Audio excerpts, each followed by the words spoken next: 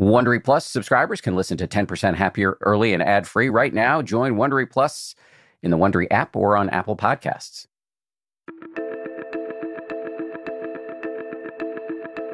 It's the 10% Happier podcast. I'm your host, Dan Harris.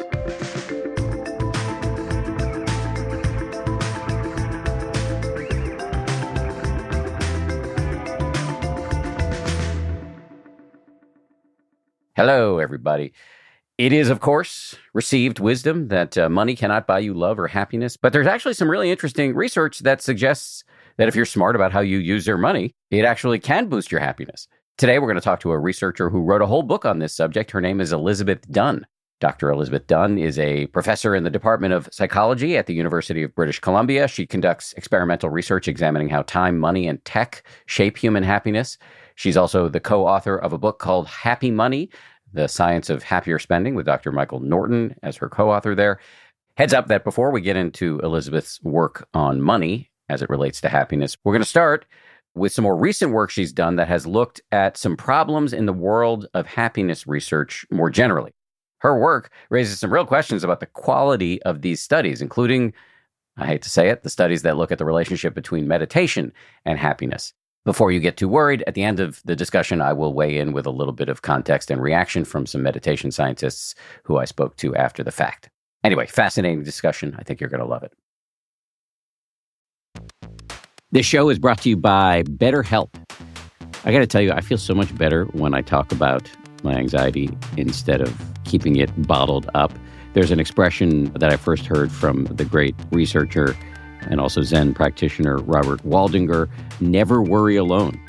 Our temptation many times is to keep it bottled up, but the data really show that the people who do the best in life, who live the longest and are the happiest, have strong relationships with people with whom they can talk about whatever's going on in their lives. And for me, therapy is part of that. If you're thinking of starting therapy, you might give BetterHelp a try. It's entirely online, designed to be convenient, flexible, and suited to your schedule. Get it off your chest with BetterHelp. Visit BetterHelp.com/happier today to get 10% off your first month. That's BetterHelp, HELP.com/happier.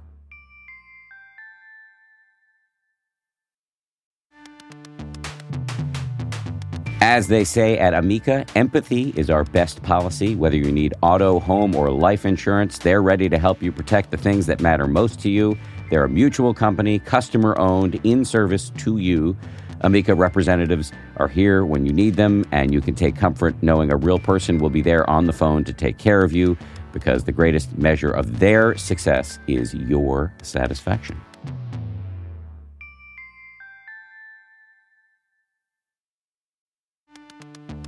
You can count on T-Mobile to help keep you connected. After investing billions to light up their network from big cities to small towns, T-Mobile is America's largest 5G network.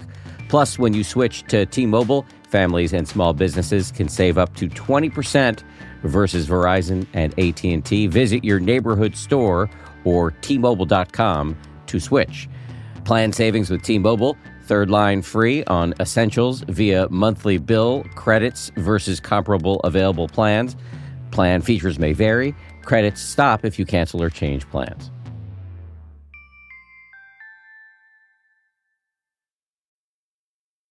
Dr. Elizabeth Dunn, welcome to the show.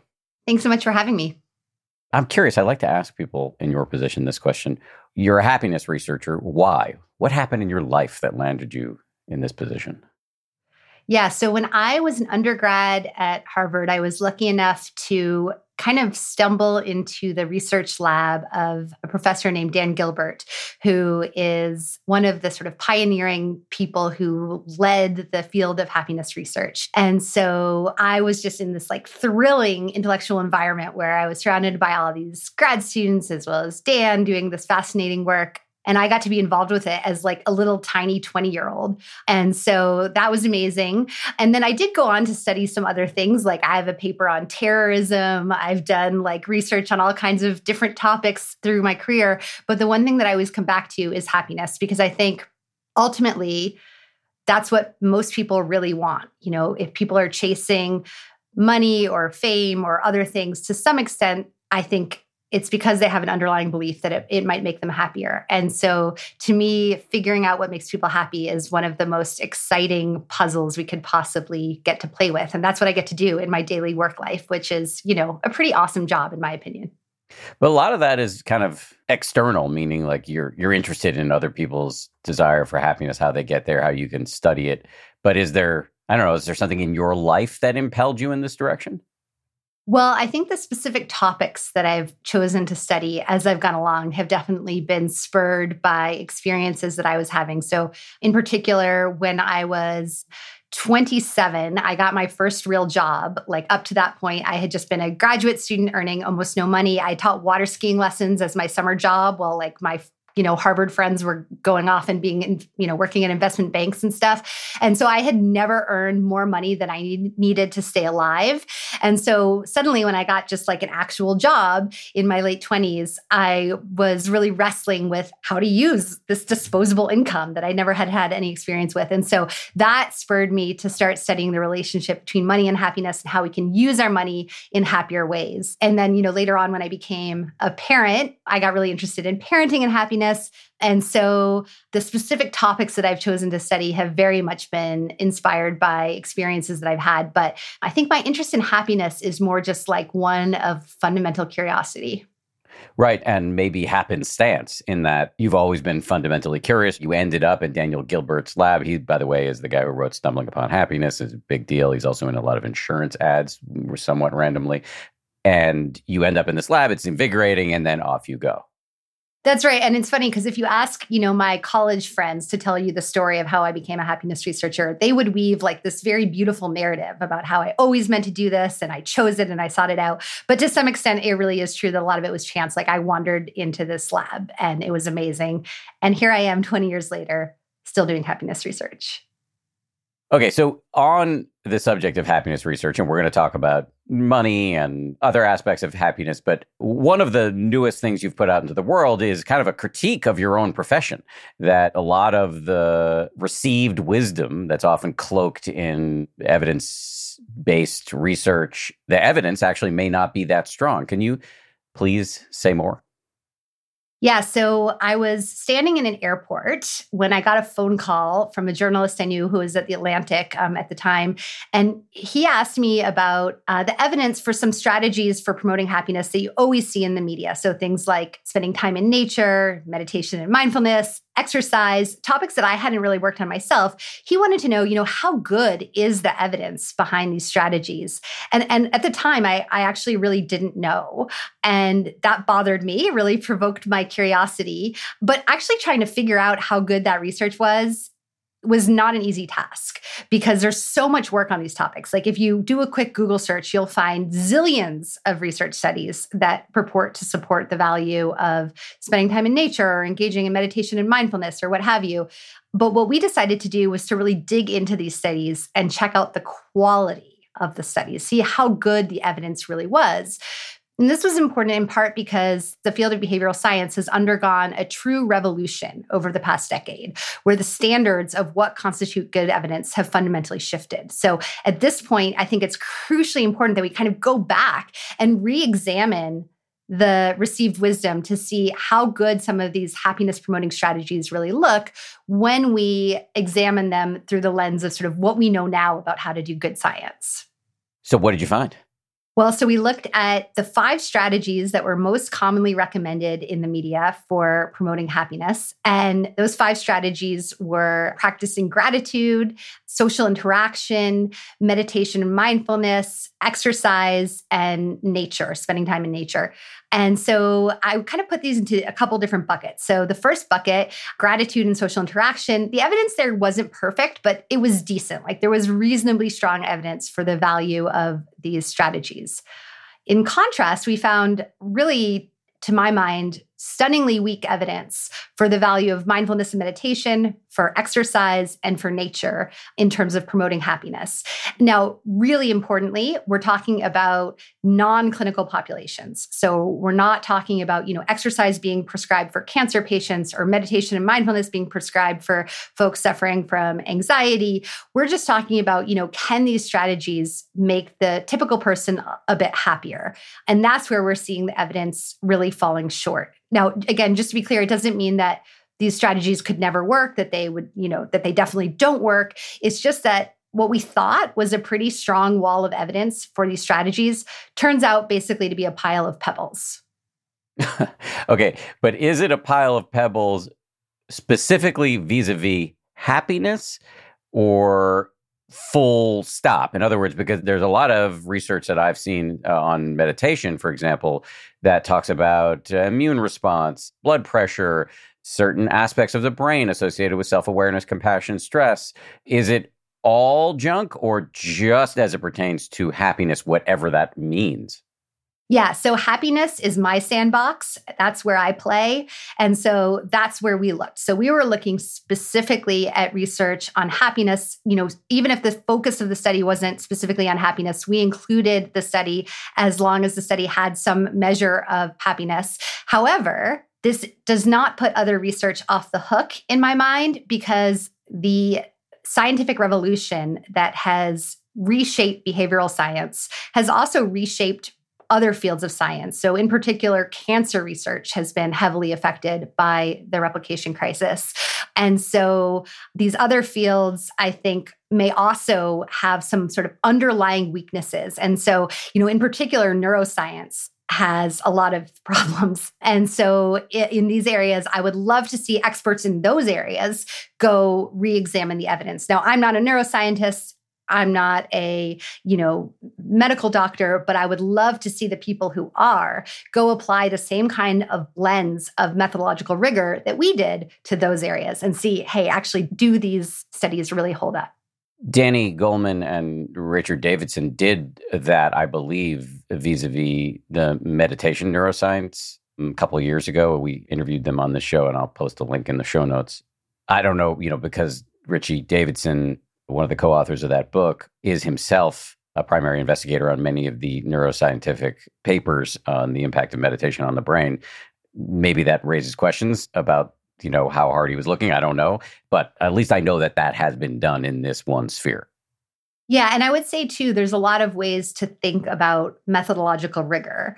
And we were specifically looking at a few key factors. So one is the use of experiments. So people are now, I think, thanks to, COVID vaccines, people are pretty familiar with this idea of the randomized controlled trial as the gold standard in science, where you randomly assign people to, take a particular pill or try a particular kind of treatment or not. And that is what allows us to draw causal conclusions. So we were looking specifically at experiments as one kind of aspect of rigor. We were also looking at the size of those experiments, because researchers in the past have tended to rely on pretty small sample sizes in establishing effects. And it turns out that when you use small samples, you can end up with a lot of false positives where you think you've made a discovery, but you've actually discovered something that doesn't really exist. And finally, we looked at something called pre-registration. So pre-registration is something that's probably not super familiar to most people outside of the sort of academic science world, but it's increasingly super important. I think everybody should know about it. So pre-registration is where you, as a researcher, say exactly what you're going to do and what you expect to find before you do it. You say how you're going to do the analyses. And this is really important because if we don't pre-register our studies, we can essentially throw a bunch of darts at a wall and then draw the bullseye on afterward and say, bingo. And so with pre-registration, we have to draw our bullseye on first, take our shot, and be really honest and transparent about whether it hits. And this is really a critical practice in eliminating this massive problem of false positives, which has turned out to be a real weak spot in not only behavioral science, but also in medical science as well. And that's what you mean by the replication crisis, that people do these studies and then other scientists try to reproduce it and they don't find the same result. Yes. So about a little over 10 years ago now, a paper was published that demonstrated that with sort of simple statistical practices that were in widespread use across many fields of science back when I was in grad school, practices that you might call massaging the data, where, you look at the data and you go, oh, meditation works for people over 70, but not for people ages 65 to 69. Let's really just focus on the people over 70, because you can imagine maybe older people are benefited more by mindfulness and meditation, right? And then you draw the conclusion that, look, our intervention worked. We just threw out the people that were under 70. And that might sound to a regular person kind of crazy, but this was actually very commonplace in science, that scientists would look at their data and then kind of try to chip away at the noise, like a sort of archaeologist trying to chip away the stone to get at the fossil, the real remains that's truly there. And so that's kind of what we thought we were doing by kind of carefully analyzing our data in all kinds of different ways. It turns out what we were doing, though, was being more like sculptors, creating an image where none existed out of sheer stone. And so that's the sort of core problem that I think led to this so-called replication crisis, where we discovered that many critical findings, very well-known findings in behavioral science, in cancer research, and in other fields simply weren't replicable. So what should a listener make of all of this? Anybody who's listened to this show for any length of time knows that we're constantly telling you that we talk about gratitude and social connection a lot, and the data seem to be reasonably strong there. But we talk a lot about meditation, exercise, and access to nature as things that are good for you, and you should do your best to, do more of it. But should we throw out all those episodes? Should people listening to this feel like, oh, they're off the hook? They don't have to do that shit anymore? Y'all are off the hook. No, I would say, I have also said this to the media, like in the past when journalists have asked me, what are some good things for happiness? Like I've listed off meditation, mindfulness, exercise. I mean, these were things that were so well known and widely accepted. And there are huge bodies of research that seem to support them. It's just that, again, because we've all lived through this revolution in science, and we now recognize that a lot of that evidence is so weak. So, if you are somebody who meditates every day and it works great for you, it leaves you feeling, calmer and in a better mood, by all means, continue. Our review certainly doesn't suggest that these strategies never work, that they can't work, that they don't work for anybody. Instead, all we're saying is, gosh, the evidence isn't really there. And so I also think one of the key things that has to be true is that there's person-activity fit, where some activities work well for some people and not for others. Unfortunately, we as scientists don't know who those people are. And so we have to be really careful, I think, about providing blanket recommendations. So, and I think this can be helpful in the sense that, for example, I was in Australia with some happiness researchers, some of whom had actually published on the value of meditation. And it turned out none of us actually meditated. We're like, oh, that's interesting. None of us do this. And I'd actually tried doing it. The first time I ever meditated, I actually threw up. It turned out there was a stomach bug going around. It was just random chance. It kind of turned me off to meditation for about 10 years. But then when I tried it again after reading some of the happiness research, I just found it didn't do anything for me. And so for people who have maybe listened to this show and tried some of these things and felt like, meh, this might be a little bit of a vindication, I guess. But for others who are finding it's working for them, by all means, continue. And again, I just really, really want to emphasize that we're not talking about people who suffer from serious clinical disorders. If a therapist has prescribed a certain kind of intervention for you, whether it be exercise or meditation or anything else, by all means, continue. So I have a million questions about this. So one thing to say is that I have, and this I think will accelerate this change in me, I have evolved away from being pretty, I think, unwisely dogmatic about meditation to really seeing the wisdom of what you're saying about person, practice, fit, that it's not for everybody. Having said that, there are specific benefits of meditation, one of which is mindfulness, a kind of metacognition and a self-awareness that allows you not to be owned by whatever neurotic impulse is flitting through your mind, that I'm not sure there are other ways. Maybe there are other ways, but maybe not as effective, and I'm not even sure what they are, frankly, to develop that metacognition outside of formal or informal mindfulness practices, including meditation. Does that make sense? Yeah, I mean, that's a great reason why meditation should be helpful for happiness, right? So we should see this. And so I hope that, the good, rigorous experiments will get done, because I am a true believer in science. Like, I really think science can make a big difference, can help us live better lives. And so I think, it's really on us as scientists to kind of step up and do better work to figure out, how well these kinds of strategies work. Are there particular ingredients maybe that are essential to include in these practices so that they're effective? Who are the people that they really work for? I mean, the surprising thing is that some studies don't even show that meditation really increases mindfulness, right? So it's not clear that meditation is effective in increasing mindfulness for everybody across the board, kind of no matter how you do it. So we really need to understand this whole area, I think, a lot better. I want to go back to something we talked about before. When we talk about the paucity or lack of evidence that nature, exercise, and meditation have on happiness specifically, and I know I nodded at this earlier, but I think it's worth, to be a little douchey here, double clicking on it. There are a lot of other data to suggest other benefits from these practices: physiological benefits from exercise, nature, meditation, neurological benefits. I know your study didn't look at that, but those seem to be, assuming there's some level of quality in there, those seem to be compelling points of evidence to exercise, get outside, and meditate. Maybe. Fair enough. Yeah, that sounds like the right answer.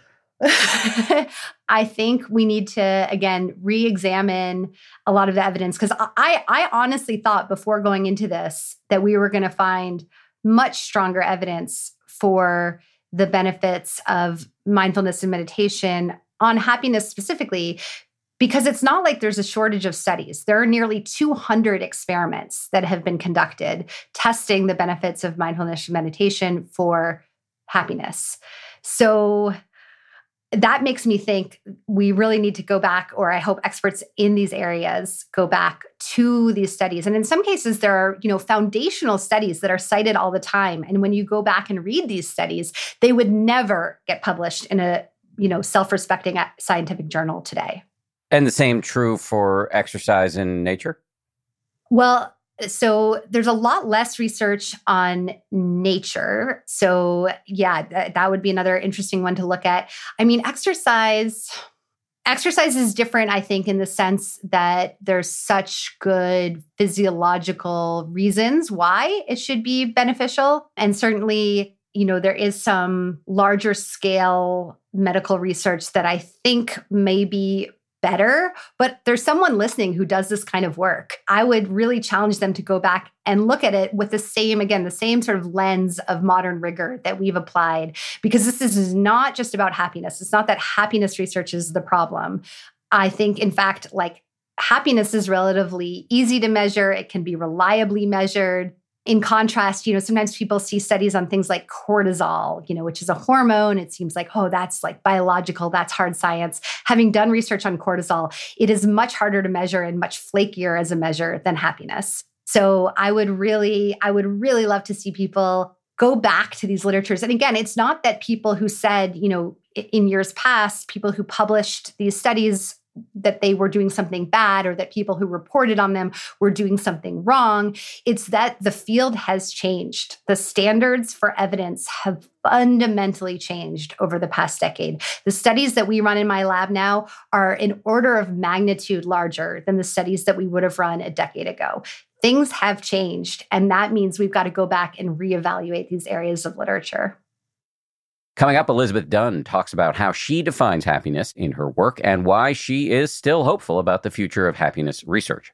First, just to say, I did reach out to a couple of neuroscientists who look at the relationship between meditation and human health generally. Both admit there is certainly room for improvement in the meditation research generally. One of them did, however, point out that Dunn's paper may have omitted some important studies and pointed me to at least one high-quality study that shows significant effects on well-being outcomes from meditation. The other scientist pointed out that while the research on meditation and happiness specifically may be limited, there is significant evidence that meditation has many other health benefits, including reducing blood pressure, boosting attention, and improving sleep.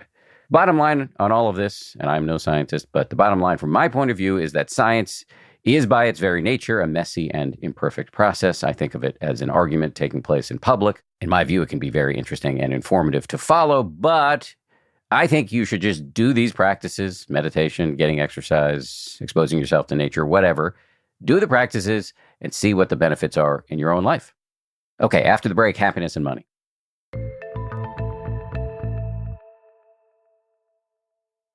Audible lets you enjoy all your audio entertainment in one app. You will always find the best of what you love or something new to discover. They offer an incredible selection of audiobooks across every genre, from bestsellers and new releases to celebrity memoirs, mysteries and thrillers, motivation, wellness, business, and more. What I've been checking out recently is called Our Share of Night. It's technically, I guess, a horror, but it's definitely literature. I mean, it's incredibly well written, absolutely fascinating, and it really does rhyme with some of the themes that we explore on this show. I highly recommend it, although I'm only through the first 15-20% of it, but I highly recommend it. As an Audible member, you can choose one title a month to keep from the entire catalog, including the latest bestsellers and new releases. New members can try Audible free for 30 days. Visit audible.com/10% or text 10% to 500-500. That's audible.com/10% or text 10% to 500-500 to try Audible free for 30 days. Audible.com/10%. I love cats. I make no secret of that. We've got 4 cats. But here's the thing about felines. They poop a lot. You need kitty litter, and you need that kitty litter to do the job, which is why I'm proud to recommend Tidy Care Alert, which has long-lasting ammonia control, so your house or your apartment or your yurt or wherever you live does not smell like you have 4 cats or however many cats you happen to have. No judgment here. It's low dust and lightweight, which means no lugging heavy bags of cat litter up the stairs, and it's from the brand most often recommended and personally used by veterinarians. Tidy Care Alert uses color-changing crystals to detect potential concerns and help put your mind at ease. Let Tidy Care Alert help keep an eye on your cat's health.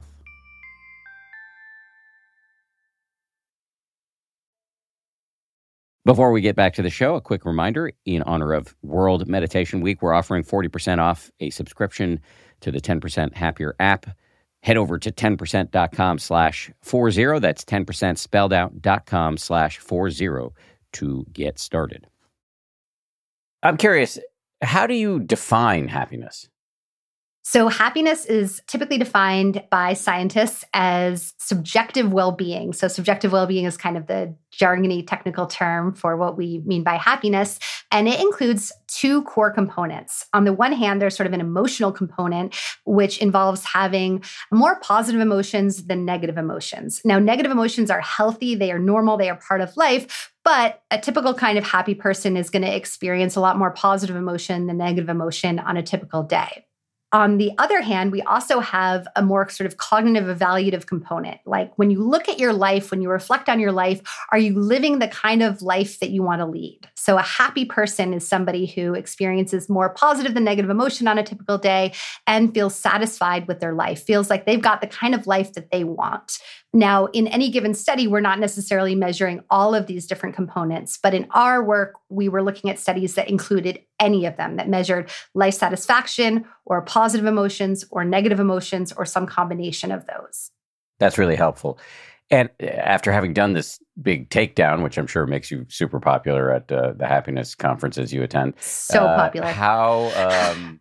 She's nodding her head or whatever, moving her head in ways that suggest I've put my finger on a sore spot. After you've done this, how much hope do you have about the future of happiness research?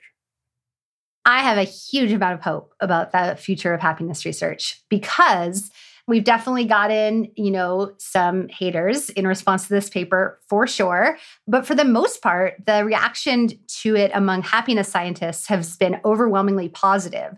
Because the great thing is that this is a disease for which we have a great cure. We know how to fix these problems. Thanks to the replication crisis, we know exactly how to do better research, and many of us are already doing it. And so we've identified the weaknesses in some of the foundations, but we have an opportunity, I think, to to build a much stronger tower. And it's exciting to be part of that.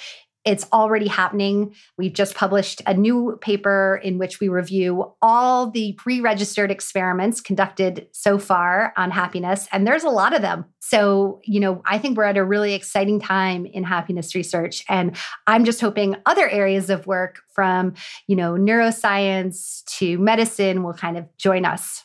Let's talk about some of your new work. You launched something called the Mystery Experiment. What's that? So one day I got a call from Chris Anderson, who's the head of TED, and he was familiar with my work on generosity and happiness. And he said, Liz, I've got this opportunity that might intrigue you. He explained there was a wealthy couple in the TED community that was interested in donating $1 million. And specifically, they wanted to give away 10,000 US dollars to 100 different people around the world. And Chris was like, would you be interested in studying this, Liz? And I was like, hell yeah. Of course I would. In our research, in our research on money and happiness, we often give people a small amount of money and study what happens. But usually we're talking about $5 or $20, something like that. So the chance to study this situation where people were receiving $10,000 was amazing. Now, as Chris and I got to talking, it became clear that it would be nice to have a couple of different versions, give a bunch of people $10,000, but vary the instructions that they received about it. And so Chris said, well, maybe we should have 2 groups of 50 people, each get $10,000. And that's when I explained about statistical power and how it's really important to have big samples. And he was like, okay, I hear you. Like 50 people per group isn't enough. We need more. And I said, also, we really need a control group of people that doesn't receive any money. So he's like, all right, let me put the phone down. Let me get back to you. Let's see what we can do. So in the end, long story short, the couple very generously donated $2 million. So we were able to give 10,000 US dollars to each of 200 people in 7 countries around the world. Meanwhile, 100 other people chosen at random did not receive any money. And we were able to study everything that happened from there. Don't leave us hanging. What happened from there? Well, one of the things we wanted to know was, how much happier would people get as a result of receiving this money? So there's a growing idea across sort of social science that giving people money may be in a pretty effective way to both raise them out of poverty and increase their overall subjective well-being, their happiness. And so this idea has actually been tested by giving cash transfers to people, particularly in developing countries, often in, especially poverty-stricken corners of the world. But in this experiment, we wanted to see more broadly how effective cash transfers might be with a more socioeconomically diverse population. So we recruited people who really ran the gamut in terms of their socioeconomic status. So everybody from, fairly wealthy people in the US to really poor people over in Kenya. We had a whole mix of people from Kenya, Indonesia, Brazil, the US, the UK, Canada, and Australia. And so what we found, first off, it was that people became significantly happier as a result of receiving this money in the months after they received it. And even after it was all gone, they still continued to show this benefit in terms of happiness, which I guess perhaps isn't too surprising. Like, $10,000 makes you happier. Doesn't seem like a shocking finding. But one thing that's neat about this is that we were able to quantify who got the most happiness from this windfall. And one of the things that we saw was that people in lower income countries got about 3 times as much happiness as people in higher income countries. So one implication of that is that if you have some disposable income that you could give away to others, sending it further away for those of us living in North America, for example, to folks in, poorer countries is a way to really get more kind of happiness bang for your buck, right? You can literally have triple the impact of each dollar in terms of happiness by sending it to lower income countries. Now, another way we can think about these findings is that we kind of, in essence, we're taking $2 million from one wealthy couple and redistributing it across 200 people. Now, we don't know how this loss of $2 million affected the wealthy couple. In fact, we to this day do not know who they are. They remain anonymous to us. But we can guess from prior research with high net worth individuals that at most they would have missed out on about 0.2 of a point of life satisfaction. Because we know that even if you're super rich, having $2 million more of net worth is worth about 0.2 of a point in terms of life satisfaction. And now from our sample of 200 people, though, we can see that each one of them, even though they got just a little sliver of this larger pie, they actually got twice as much happiness from their own little sliver of the pie than we would expect the high net worth individuals to have gotten from the whole entire pie. So giving this money away really multiplied its happiness producing effects. And in fact, we could calculate, or at least estimate, that by giving this money away, this wealthy couple created 225 times more happiness than they could have gotten by keeping the money for themselves. So that was one of the key findings. We can delve more into that, or I can talk about one of the other ones as well. Dealer's choice. Go where you want to go. So we were also very interested in how people spent the money. So one of the neat things about this study is that we were able to track how people spent every dollar that they received. And one of the things that we discovered is that this gift had major ripple effects in that recipients spent the majority of the money that they received in ways that actually benefited others. So they spent over $6,400 of this $10,000 gift in ways that benefited people other than just themselves. Now, we had a pretty broad definition here of spending on others. It could include everything from making a donation to charity, to taking your friend out to dinner, to buying, shoes for your kid or something like that. So even when we use our narrowest definition of pro-social spending as just encompassing donations to charity, we still see that people gave away about 17% of the money that they had received. And this was particularly striking because many of the participants in our sample were quite disadvantaged themselves. And yet, having received this generous gift, they themselves spent it in ways that were generous, that benefited others, and rippled out beyond this couple's initial gift. I say that links very nicely to a book that you co-authored called Happy Money, in which you have these 5 key principles. One of them is investing in others. This might be a good segue to that book. However, I don't want to go there too quickly if there's more to say about the mystery experiment that I haven't given you a chance to say. Maybe I'll mention one other thing. So as part of the mystery experiment, we actually asked half the sample to tweet about their experiences, to share their experiences on the platform formerly known as Twitter. And we looked at whether having to publicly share this experience that, you got in $10,000 and you had to make decisions about how to spend it, whether having to publicly share this experience affected how much money people spent on others. Now, our thinking was that compared to people in our private condition who were told, hey, just keep this a secret. Don't tell anybody that you got this money except, people really close to who you have to tell, but certainly don't publicly share this. So the idea here is that on the one hand, people might choose to give a lot to others because doing so is intrinsically rewarding, as I've argued in some of my work.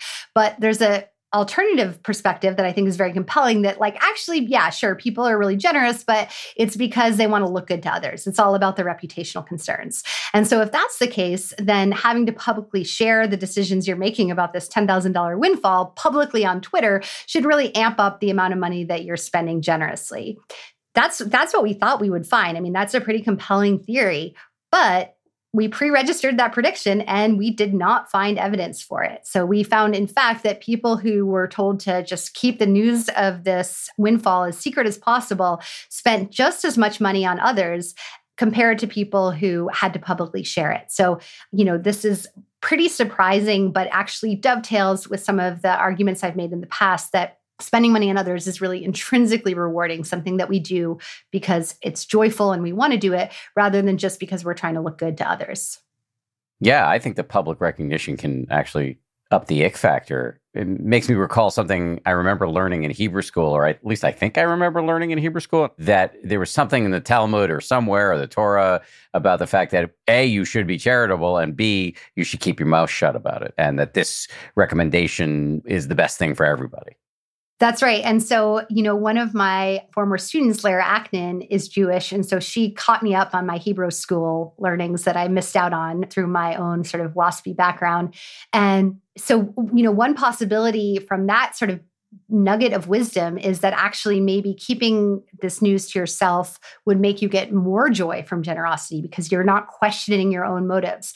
But we didn't find that either. So it's like, regardless of whether you're sharing this publicly or keeping it to yourself, people spent a lot of money on others and enjoyed it. And it didn't seem to matter too much whether we were amping up their reputational concerns. Coming up, we're going to talk to Elizabeth about her research into the link between money and happiness.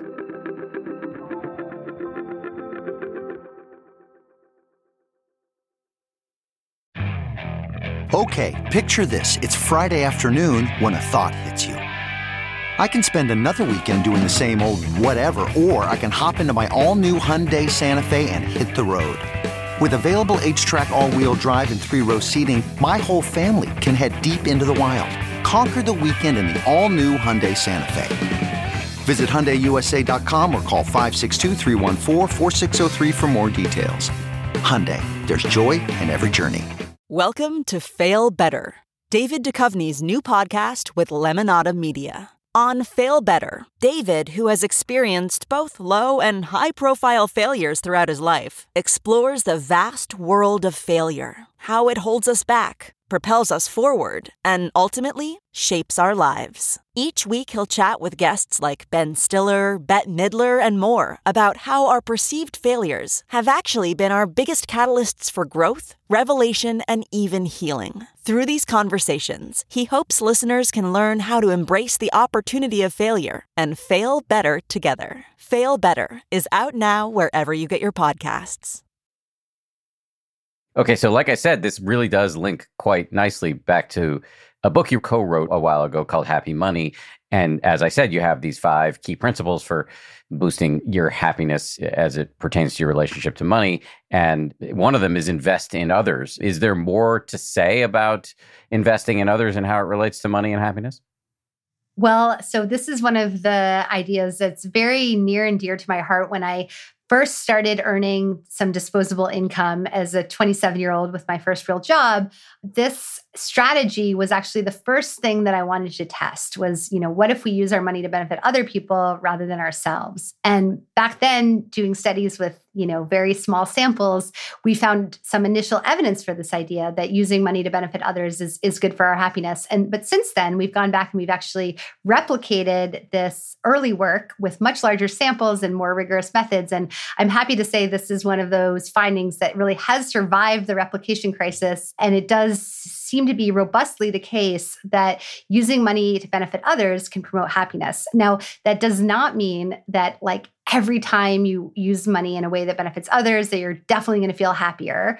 It does seem to matter how you do it. And in particular, spending money on others seems to be more emotionally beneficial when you can really see or envision the impact that your generosity is having. And I think that's an important lesson because some of the charitable giving opportunities that we're faced with these days really don't give us any window whatsoever into how our dollars are making a difference. And so I think in some ways, while many of those charities are certainly admirable in their missions, they're not maybe capitalizing on this opportunity to deliver the emotional boost to donors that would make those donors hungry to give more. And so I think there's sort of an underutilized opportunity there. Interesting. So as I'm looking around for opportunities to give, I might want to keep in mind that if I can see the benefits directly, it's likely to make that giving a more satisfying experience for me personally. That's right. And a few years ago, I was kind of going through a little bit of an existential crisis where I was like, I've done all of this research showing that spending money on others promotes happiness, but when I donate to charity, I feel nothing. And so I kind of wondered why that was. And then I thought about the charitable donations that I was making, and they were typically to like large organizations where I was going online and making this donation and just having no idea where like the money was going or how, it was actually shaping people's lives. And then as I discussed in the talk that I gave at TED a few years back, I got this amazing opportunity with a group of friends to sponsor a family of refugees to move to our city of Vancouver. And this was just at the other end of the spectrum where, instead of having no idea where our money was going, we literally, raised the money, did a whole bunch of work to make it all happen, and then got to meet the family at the airport. And I still get chills when I think about that day when we first saw this family. And I was just texting with them a couple nights ago and learned that the oldest son in the family, who at the time was this sort of like tiny underfed kid when he first got off the plane, is so good at soccer now that he's playing in Europe against some of the best teams in the world.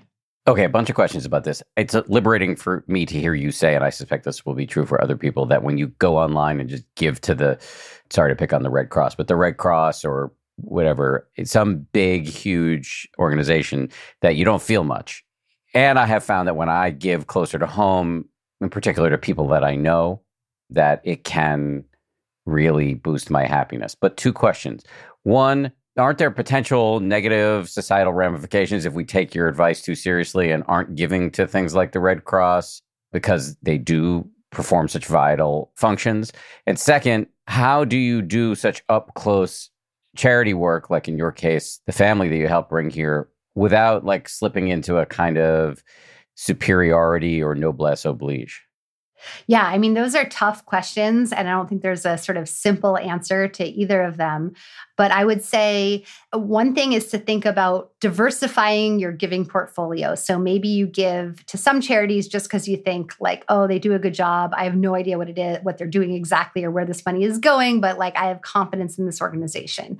And then maybe you reserve some of your giving for those opportunities where you really get to see the impact that it's having, maybe on some smaller local organization. And I would argue that sometimes, small local organizations in our communities don't get as much money as they need and don't have the sort of marketing wings that some of the larger organizations do. So we're not necessarily doing a disservice to the world by focusing some of our giving on those organizations. Turning to the noblesse oblige point, it's a real challenge. I mean, I think that the biggest thing is that when we really are giving in a genuine way to people that we care about and develop relationships with, it's just a fundamentally different zone than, something about sort of superiority. It's something, it becomes embedded in these networks of like deep human relationships where I think, the magic of humanity exists and where our worries about sort of status differentials and stuff become less sharp than they are when we're kind of thinking in this more abstract zone removed from human relationships. Very good answers, I think. 4 more of these key principles that we haven't touched on yet that I'd love to touch on. One of them, and again, just as a reminder to people listening, these are key principles for happy money. In other words, boosting your happiness as it relates to your money. Another one of them, we've just covered invest in others, but another one of them is buy experiences. Can you unpack that one? Yeah, so the idea here is that people get more happiness from buying experiences like trips, concerts, special meals than from buying material things like couches, new gadgets, fancy shoes, and so forth. And this is a really pretty reliable principle that just pops out study after study. The exact kind of experiences that benefit people can vary from one individual to the next, but I think it's a pretty good guiding principle. And I would say that the experiences overall that seem to be the most beneficial are those that connect us with other people that we care about, those that, feel unique or special, and those that contribute to our sense of who we are as a person. So these kinds of experiences, I think, are really worth investing in.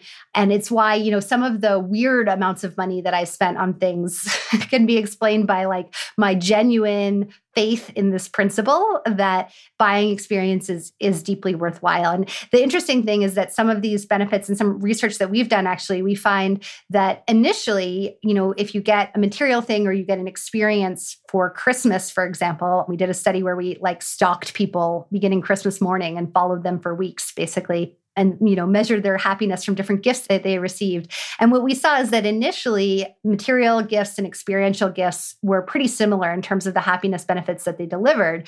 But over time, the experiences actually made people happier than the material things, which was kind of surprising in the sense that the material things stick around while the experiences were often over. But people felt really satisfied with them, perhaps in part because the experiences get to live in our minds while, material things often get relegated to the back shelves of our closets. I'm pretty sure I was not going to let this reference to the weird amount of money you've spent on things go by unremarked upon or uninterrogated. But what are you referring to there? Oh boy, this is going to be embarrassing. Well, that's the stuff I like. Yeah. So I had a real case of post-pandemic suppressed desire to travel that came roaring out in the form of a massive trip to Thailand over the holidays. Everyone says Thailand is like a cheap place to travel. Let me tell you, going to Thailand over Christmas is not a cheap vacation, as I discovered to my husband's growing horror. But it was amazing. And it still gives us these incredible memories. We as a family talk about it all the time. It was very socially connecting in that we went with our 10-year-old son as well as with another family that we're really close to. Nicknames came out of it, treasured memories that we still laugh about. And so although it was kind of ungodly expensive, I don't regret it at all. That's not embarrassing. I mean, if you saw the Visa bill, you might think it was embarrassing. Okay. Got it. Another of the key principles for happy money is make it a treat. What's that about? So the idea of make it a treat is that we as humans struggle with this fundamental tendency to get used to the things that we enjoy. So I think perhaps the most depressing finding to come out of happiness research is that no matter what we have or experience, the more we sort of repeat that pleasure, the less of an impact it has on our happiness. So this is, for example, encapsulated in a small study that I did way back in the day where we brought students into the lab and asked them to eat some chocolate. We then had one group of them give up chocolate for a week. Another group, we didn't give any special chocolate-related instructions. And finally, a third group, we actually sent home with a big bag of chocolate and told them to eat as much as they comfortably could over the ensuing week. Now, you might think the people that left our lab with this free bag of chocolate were the lucky ones. But in fact, that's not what we found. So looking across the sample as a whole, what we see is that when we brought people back the second week, the sort of group as a whole, the sample as a whole, enjoyed chocolate less the second week than they had the first. And this is just a very simple illustration of this principle of hedonic adaptation, where, the first time you come into the lab and eat some chocolate, you're like, this is awesome. Second time you have to come back to the lab, it feels more like a chore, sure, give me the chocolate. Yeah, it was fine. I don't enjoy it quite as much.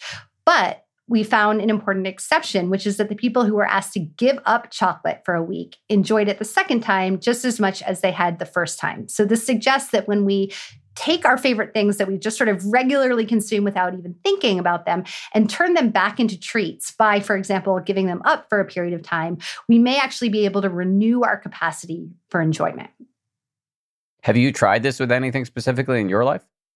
Oh, I'm obsessed with trying all the things that I recommend to other people. So one of the things that I've tried this with is Whole Foods has this kale smoothie, which of course is very healthy, but it's $11 for a smoothie or something, right? It's kind of an obscene amount of money to spend on what is basically juice. And so I started drinking these initially and I really enjoyed them. And then I got in this habit where I would just buy them all the time and I would just suck them down on my way to work without even noticing them. And so I did take a substantial break from these smoothies. Now I get them less often. And now I do so really thoughtfully, I am going to get the smoothie. I am going to sit in the sunshine. I'm going to drink my smoothie and enjoy it and appreciate it. And so now I actually feel like I'm getting my $11 worth out of this smoothie in terms of happiness. Yeah, that makes a lot of sense. Two more key principles. The penultimate is buy time. So one of the interesting findings from happiness research is that as people make more money, they tend to feel more pressed for time. And this is partly because when you're making more money, you may just have a lot of commitments, a lot of work expectations, and so forth. But there also seems to be just this psychological component where as people's time becomes worth more money, they feel like they have less of it. But fortunately, it is possible to kind of combat this tendency by actually turning things around and using our money to buy time. And this is an idea that I really put into practice a lot in my own life. So that means, for example, thinking about the tasks that you least enjoy, the tasks that not only are unpleasant when you're doing them, but actually kind of fill you with dread just thinking about having to do them. So for me, cleaning my house is just my least favorite possible way to use my time. So even though I am now going on sabbatical and will be earning 60% of my normal salary for the coming year, I still plan to have our weekly cleaners come because they give me back the least enjoyable hours of my week. And what we see in our research is that people who use money to buy themselves time, to buy their way out of dreaded tasks, are happier than those who don't. And, that seems, again, like not rocket scientists. Did we really need all of this research to tell us this? But interestingly, what we see in our work is that people often don't use money to buy time. So even millionaires that we've studied in some of our work often don't use money in a typical month in order to buy their way out of these tasks they hate doing. They just kind of keep doing them. And, in the mystery experiment, for example, where we gave people $10,000, we were surprised by how few people really used money in a way that obviously bought them time. And I would argue, we have a limited number of weeks on this planet. If we can buy ourselves into better time, what better use of money could there possibly be? Just to get back to your point about this being obvious or anything being obvious, and therefore why would you study it? I think it's because we often overlook obvious things because we forget the obvious wisdom of it because there's so many other things to remember. We're bombarded with so much other information, or maybe we're operating on another imperative, which is to save money. And that's where I think one of the best aspects of research is to remind us to do something that we may otherwise forget, even if it's obvious. I think that's exactly right. And I think there's two real obstacles to buying time. One is that most things that we could pay somebody else to help us with, we could also just do ourselves. And so there's, even for people who can afford it, I think often a natural sense of guilt about paying somebody else to do something that you are capable of doing yourself. But just because you can do it yourself doesn't mean you should do it yourself. And so I think reevaluating the way we're spending our time is, a really good sort of first step in getting more happiness out of our money. Final key principle is pay now, consume later. Yeah. So the idea here is that, pretty much everything about modern society pushes us to consume right away and often pay for it much later. So we can get same day delivery on Amazon, pop it on our credit card and not pay for it for quite a while. But in fact, psychological research suggests that we should actually do the complete opposite. So we should pay right away, and when possible, actually delay consumption. So for example, when I got married in Mexico, we had this destination wedding. We really encouraged our guests to pay for it upfront, like months before the wedding. And so, I knew this strategy had worked when I heard my friend Derek sitting by the pool drinking a mojito and saying, "This mojito is so tasty because it's free." Now, the mojito was not really free. He had paid for his stay at this all-inclusive resort. It's just that he'd paid for it months in advance so he could enjoy it as though it were free. So it kind of helps to take away the pain of paying from the pleasure of consumption. Of course, we can also separate the pain of paying from the pleasure of consumption by, consuming right away and then paying for it later. But of course, that can create all sorts of problems in terms of debt. And so one of the great things about paying up front is it can also help to restrain our spending. It can help keep us from spending too much. And one of the guiding sort of ideas that we try to think about in considering principles of happy money is, how can we help people get more happiness out of their money, even if they don't have a lot of money, right? So some of the things that we can do, whether it's, consuming our favorite foods a little bit less often or paying up front and consuming later, can actually give us more happiness while also helping us spend a little bit less. Money is such a complex, I'm not saying anything new here, but money is such a just complex factor in our lives. It can be the source of obsessive greed, social comparison, envy, jealousy, insufficiency. How, for you, has studying money impacted your relationship to it? And maybe as you look up at your family lineage, and do you think you've broken any cycles vis-a-vis money as a consequence of really marinating in the best practices? Yeah, I mean, I certainly probably overthink financial choices because I've done so much work on this topic. But I think it's also really freed me to be willing to spend more money than I might have been comfortable with otherwise when I really believe that it will enhance my happiness. So, for example, in addition to, spending a lot of money on the experience of going to Thailand, when I first had my son, he was a terrible sleeper. I was up, between the hours of 3 a.m. to 6 a.m. pretty much every night. And so I learned about this magical service of night doulas, these wonderful, wonderful angels that will come to your house and take care of your baby while you sleep. Now, when I Googled the price of this, I was horrified, right? As a, fairly young professor at the time, this was a pretty intense expenditure. But I think my research kind of gave me the freedom, gave me the permission to say, you know what, this is going to change the way I spend my time. I'm going to take back the hours of 3 a.m. to 6 a.m. and spend them asleep. And all the rest of my time is going to feel better too as a result. And so I did that. And, it revolutionized the way I felt during the first year of my son's life. And so I think as somebody who grew up, not mostly in a super wealthy background, and also just having spent my 20s living pretty close to the poverty line as a graduate student, I struggle a little bit with spending money. I do ski, and I was skiing with a friend of mine after starting my job. And she said, "Are those the skis you had when you were a kid?" And I was like, "Well, yeah. I mean, they're the ones my dad got me when I was 14, but they're still fine." And she's like, "We have jobs. You could buy something else."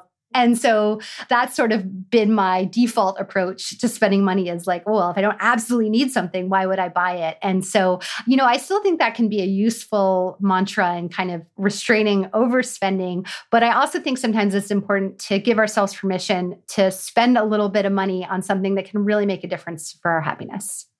Yeah. It's your research helps us understand when to splurge, when to save, not from necessarily from a best financial practices perspective, but from a best life perspective. That's right. And what I think is so interesting is that often financial planning services are really focused on just getting more money. How do you help people get more money? But ultimately, I think the question is, how do we get more happiness? And so approaching our sort of whole financial ecosystem in a way that puts happiness first is, a really exciting kind of approach to me and something that I've spent a lot of time working on. Back to your story about the night nurse, it just reminds me of, and this is not going to amount to a question, so just heads up. It's just an anecdote you could respond to or not. Both my parents are super frugal, and their forebears were too. Lots of immigrant depression, Great Depression stuff, conditioning in there. But I'm naturally inclined to, spend, in part because I hated that my parents were so cheap.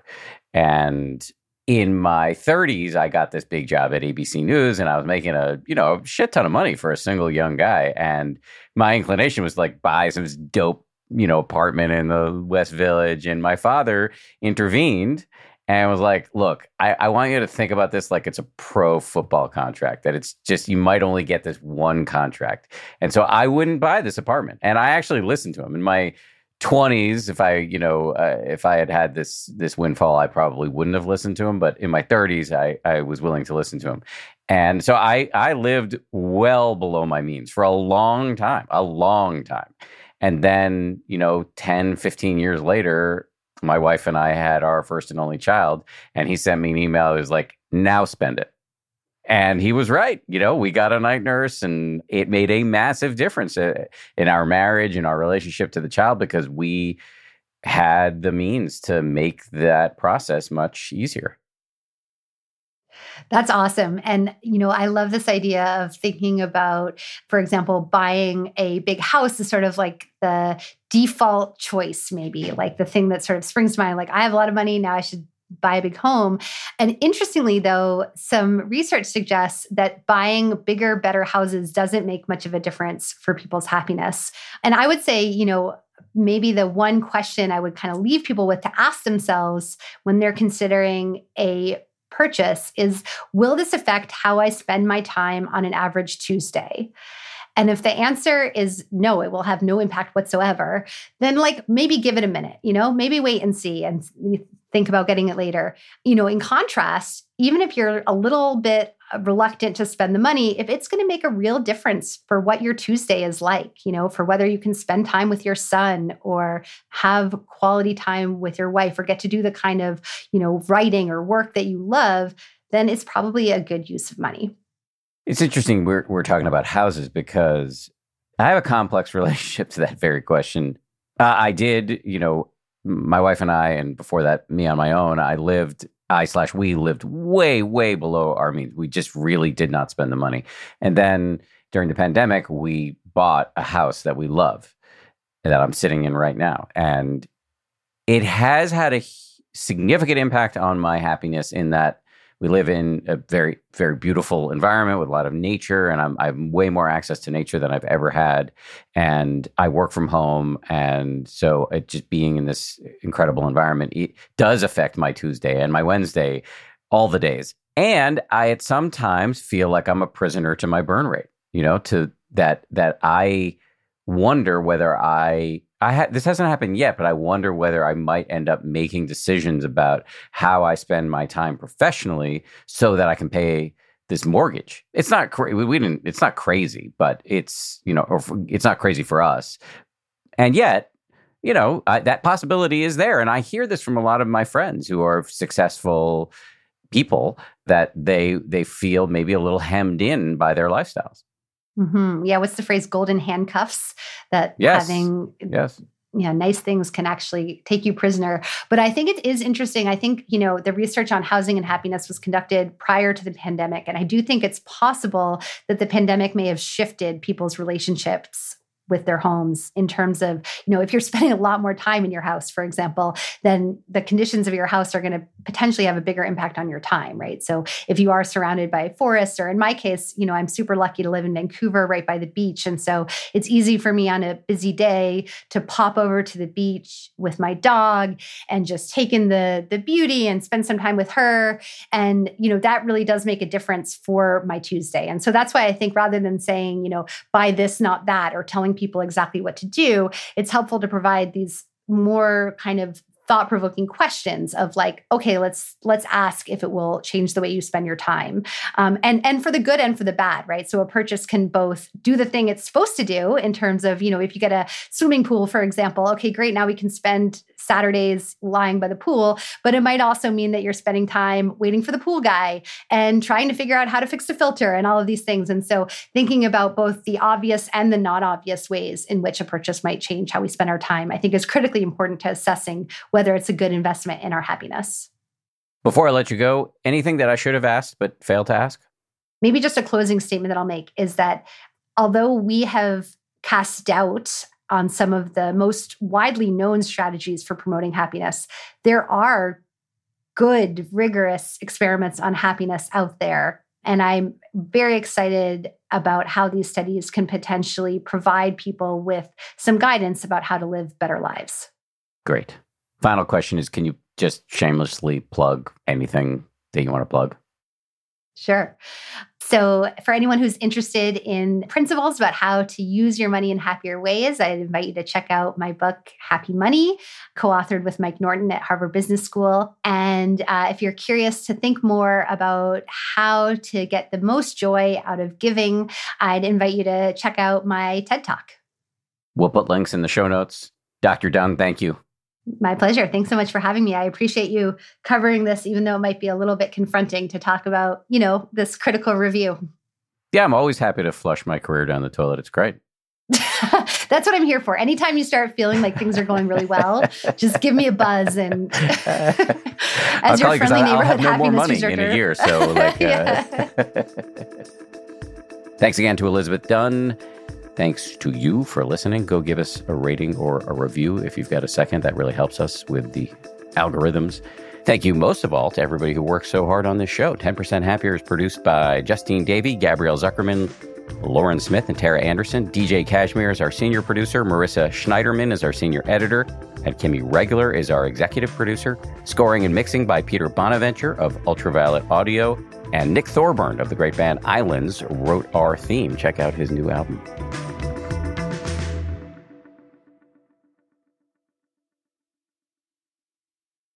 If you like 10% Happier, and I hope you do, you can listen early and ad-free right now by joining Wondery Plus in the Wondery app or on Apple Podcasts. Prime members can listen ad-free on Amazon Music.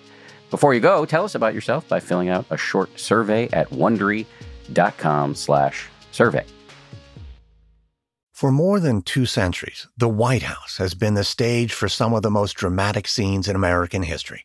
Inspired by the hit podcast American History Tellers, Wondery and William Morrow present the new book, The Hidden History of the White House. Each chapter will bring you inside the fierce power struggles, the world-altering decisions, and shocking scandals that have shaped our nation. You'll be there when the very foundations of the White House are laid in 1792, and you'll watch as the British burn it down in 1814. Then you'll hear the intimate conversations between FDR and Winston Churchill as they make plans to defeat Nazi forces in 1941. And you'll be in the Situation Room when President Barack Obama approves the raid to bring down the most infamous terrorist in American history. Pre-order The Hidden History of the White House now in hardcover or digital editions wherever you get your books. Once upon a beat. Remember those stories and fables that would capture your imagination and you couldn't wait to see how they would unfold? And now, when you read them as an adult, you think some of these old tales could use a fresh spin. We have a perfect podcast to bring you the stories you remember, remix, and reimagine for the kids in your life today. Join me, DJ Few, and my trusty turntable, Baby Scratch, as we spin up new tales in the New Kids and Family podcast, Once Upon a Beat.